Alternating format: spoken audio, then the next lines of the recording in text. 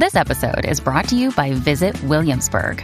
In Williamsburg, Virginia, there's never too much of a good thing. Whether you're a foodie, a golfer, a history buff, a shopaholic, an outdoor enthusiast, or a thrill seeker, you'll find what you came for here and more.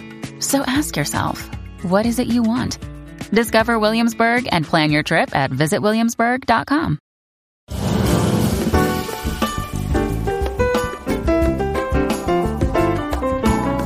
Welcome to I Don't Need an Acting Class with Milton Justice.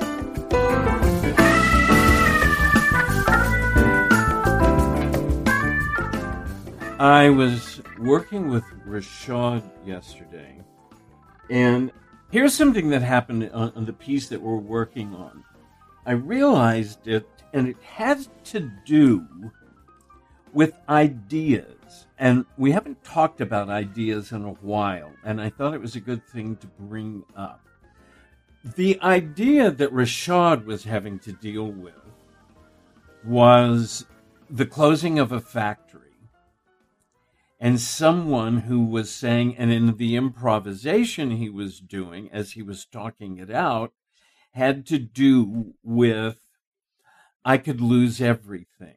And what hit me about it is, if we want to do these huge plays, if we want to do this big work, we've got to slow down and really understand what we mean when we say something.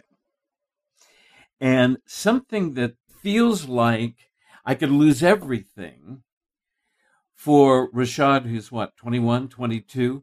I mean, it's like, the concept of losing everything is not something that he would know about. So it doesn't mean he can't play it. It means he has to figure out, what does that mean? What does it mean for someone to lose everything? And that's when you really have to understand that you can go shopping. I do believe in the hands of the right actor, we can play anything. But we can never throw anything away. We can never just say, oh yes, this is a character who could lose everything, without really settling in and saying, so what does that mean? And I think maybe that's one of the things that we always have to keep doing, is saying, so what does that mean? Everybody in this group is in script analysis, and obviously the work we're doing in script analysis is trying to look at a play, and the one we're working on at the moment, Loose Ends, and just the idea, the reason we haven't gotten to the text particularly, is just trying to figure out, what does it mean to be a woman who is making a choice about her future? And none of these are issues that we really think about. And I think the difference is, as actors, we must. I think as actors, we have to eventually save the world, because other things aren't. Our understanding of material and our understanding of life should be what affects people. Yes, Kara Hope. Would you say that along with that, we're like losing a sense of empathy? Like along with the things, we're like, as a society, just losing empathy for one another? I mean, don't you find yourself just kind of like beaten to death so that you suddenly get, it's like you cut off? Because what I've noticed, even like in the generation of actors and like mine, it's like, it's 4 emotions, that's it. There's literally no depth, there's no dynamic. It's like people are just turning off emotions and then just perceiving to play these things, and it's just like, I think we're just losing empathy for like anything and everything. Yeah, I think so. Yeah, Daniel. I saw a movie recently called Vengeance, which was written by, starring, and directed by B.J. Novak. And the theme was about how everything in our society has lost meaning because everybody applies their own meaning to everything. And so you think that you've reached this moment of truth that's going to happen, and then it's undermined by the idea that, well, you'll say this is the truth and this is what happened, but then somebody's going to have a take on that, and then someone will have a take on that, and someone will have an interpretation of that. And I do think it's our ability to say something and believe it is undermined by second guessing, because something might seem to mean something, and then we live in this culture of saying, well, actually, what that means is this, and well, it doesn't mean that quite, because what you're meaning is not grounded in the reality that I live in, and because we don't have any kind of shared form of truth, it's led to like a degradation of things meaning things, and I think that's reflected in theater. Yeah, I and certainly in acting. Yeah. You know, certainly in acting. I think I'd add to that, and this is way too controversial, but I think one of the reasons acting has gotten so boring is because the music is so boring. I mean, lyrics are boring, melodies are boring. People are, you know, are moving into this kind of like state of, I don't know, what is that? That just the state of no dynamics. It's like repetition. Goes in the machine and just gets spit out the same exact thing. Yeah. I mean, now that we can write music on GarageBand, and so you say, oh, put in a rhythm. I mean, nobody had a rhythm. I mean, God forbid. I think Daniel is our only musical theater dude. And the musical that I coached him on, I mean, he made the music work. And I also can't get it out of my head. But it was like, this is not great music. This is, you know, the song I can't get out of my head. By the way, have we done this? That song sounds like Promises, Promises, I'm all through with Promises. You know, it's like an old Burt Bacharach song. It's like nothing sounds new. There was a pre-Broadway tryout that opened in Chicago of a musical of The Devil Wears Prada. And so the review in the New York Times, which was very tepid, it was like all the dancers were standing and pointing up. And I thought to myself, my God, there's no choreography either. I mean, you know you're in trouble when that's the picture they put in the New York Times. We have all kind of accepted universally this kind of mediocreness. And I think a lot of it is because we've cut off emotionally.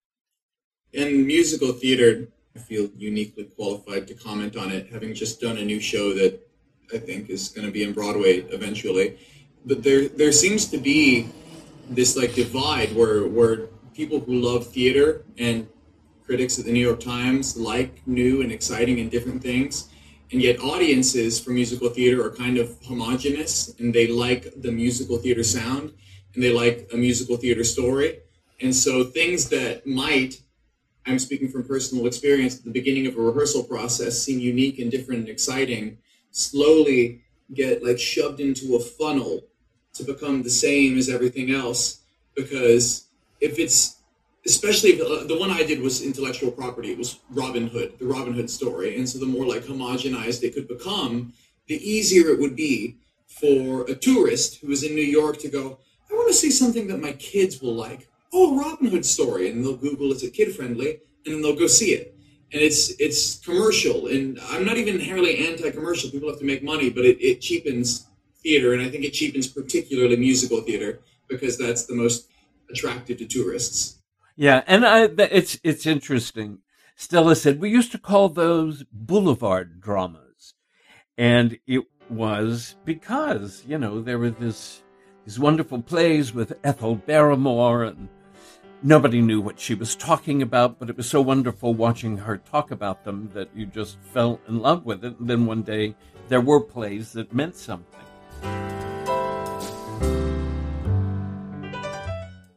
Another day is here, and you're ready for it. What to wear? Check. Breakfast, lunch, and dinner? Check. Planning for what's next and how to save for it? That's where Bank of America can help.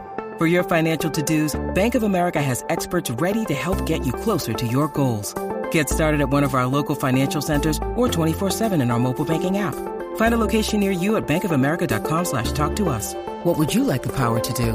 Mobile banking requires downloading the app and is only available for select devices. Message and data rates may apply. Bank of America N.A., member FDIC. I don't know. I just think we have a huge journey ahead of us, but I also think we need to be able to lift material, to make it something. And the way that we make it something is that we understand an idea and we understand what that idea is and that it's a big idea. I think we've forgotten what ideas are. I mean, Rashad was absolutely shocked when I said to him, because it was very good. I mean, he did the whole improvisation. He paraphrased the whole monologue, and it showed absolute understanding of the material, but it did not show an understanding of what that idea was. At any rate, somewhere in the back of our mind, it will be very good for us to periodically say, so what is this about? And try to figure out what it's about, what it means. I have a feeling I could type on a piece of paper, which means. I mean, it's almost like I can keep saying to myself, which means what? Because we forget that. If I ask you what the plot is and you say, I'm terribly in love with this girl, and if you don't say which means, and that's what we do. That's the reason I call it a grocery list. We recite a plot as if the plot means nothing. And so as a result, two things happen. One, it doesn't have any size. It doesn't have any meaning. And the other thing is that we lose the opportunity for kick-ass choices. I mean, if you really say Bobby's in love with Loretta, and that's in the breakdown, and you just take a minute to say, what is that like? What does somebody go through to fall in love? We say we fall in love so easily these days. It's like everybody loves somebody. So, I mean, we've lost love. That's one of the Tamara. We don't know what that means anymore. We keep losing these concepts that are so important. Yes, Brady. So, when you say that, here's the part for us actors that we have to matriculate is they're doing Denzel Washington doing Hamlet. They're doing Andrew Garfield doing Death of a Salesman. They're calling you to get a YouTube kid to teach him how to act because they want a updated version of these old stories. So part of what sometimes they're asking of us is no. Do not Hamlet in the Park. No. Do not make the mistake of not understanding the difference between movie stars and actors. Being a movie star is an accident of civilization. There are actors who become stars, but there are no stars that become actors. So in other words, I always think to myself, so if you want to be a star, I'm the wrong person to study with. I have many, many actors who have become stars, but that's not why they studied with me for sure. So it's like, to me, that's, yes. No, I mean, to me, that's the joy of it. To me, the joy of it is going into an audition, or I'm not, but you are going into an audition and fucking them up. They have in mind what they're looking for, but you go in and show them what they're looking for. I mean, that's the thing. I mean, I have to tell you, my joke with JP when he auditioned we worked on Wednesday, he auditioned on Thursday, he got the part Thursday night and had a costume fitting on Friday. And so my joke with him was, well, clearly they'd lost the actor they wanted. And so Chris Petrovsky's been penned so many times. He said, I know what they're doing. They're trying to get that kid, they're trying to get that kid from the Disney Channel. And if they don't get him, then they'll get me. Then they'll come to me. But it's like, you're fine with that. But listen, I mean, the issue is we keep growing. We keep learning.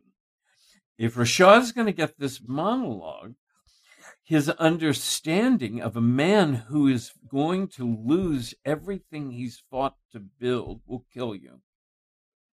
It's not a very good monologue. It's not a very well-written monologue. But the fact of the matter is, what it's about is huge. And that is what your job is. That is what your job is to bring to the table, that idea. And the joy of it is it will allow you to show them. I mean, you walk into an audition and they go, God, it hasn't happened very often to me when people have come into audition that I sat there and went, ooh, wow, damn. Who knew? But I think that's what you want to do.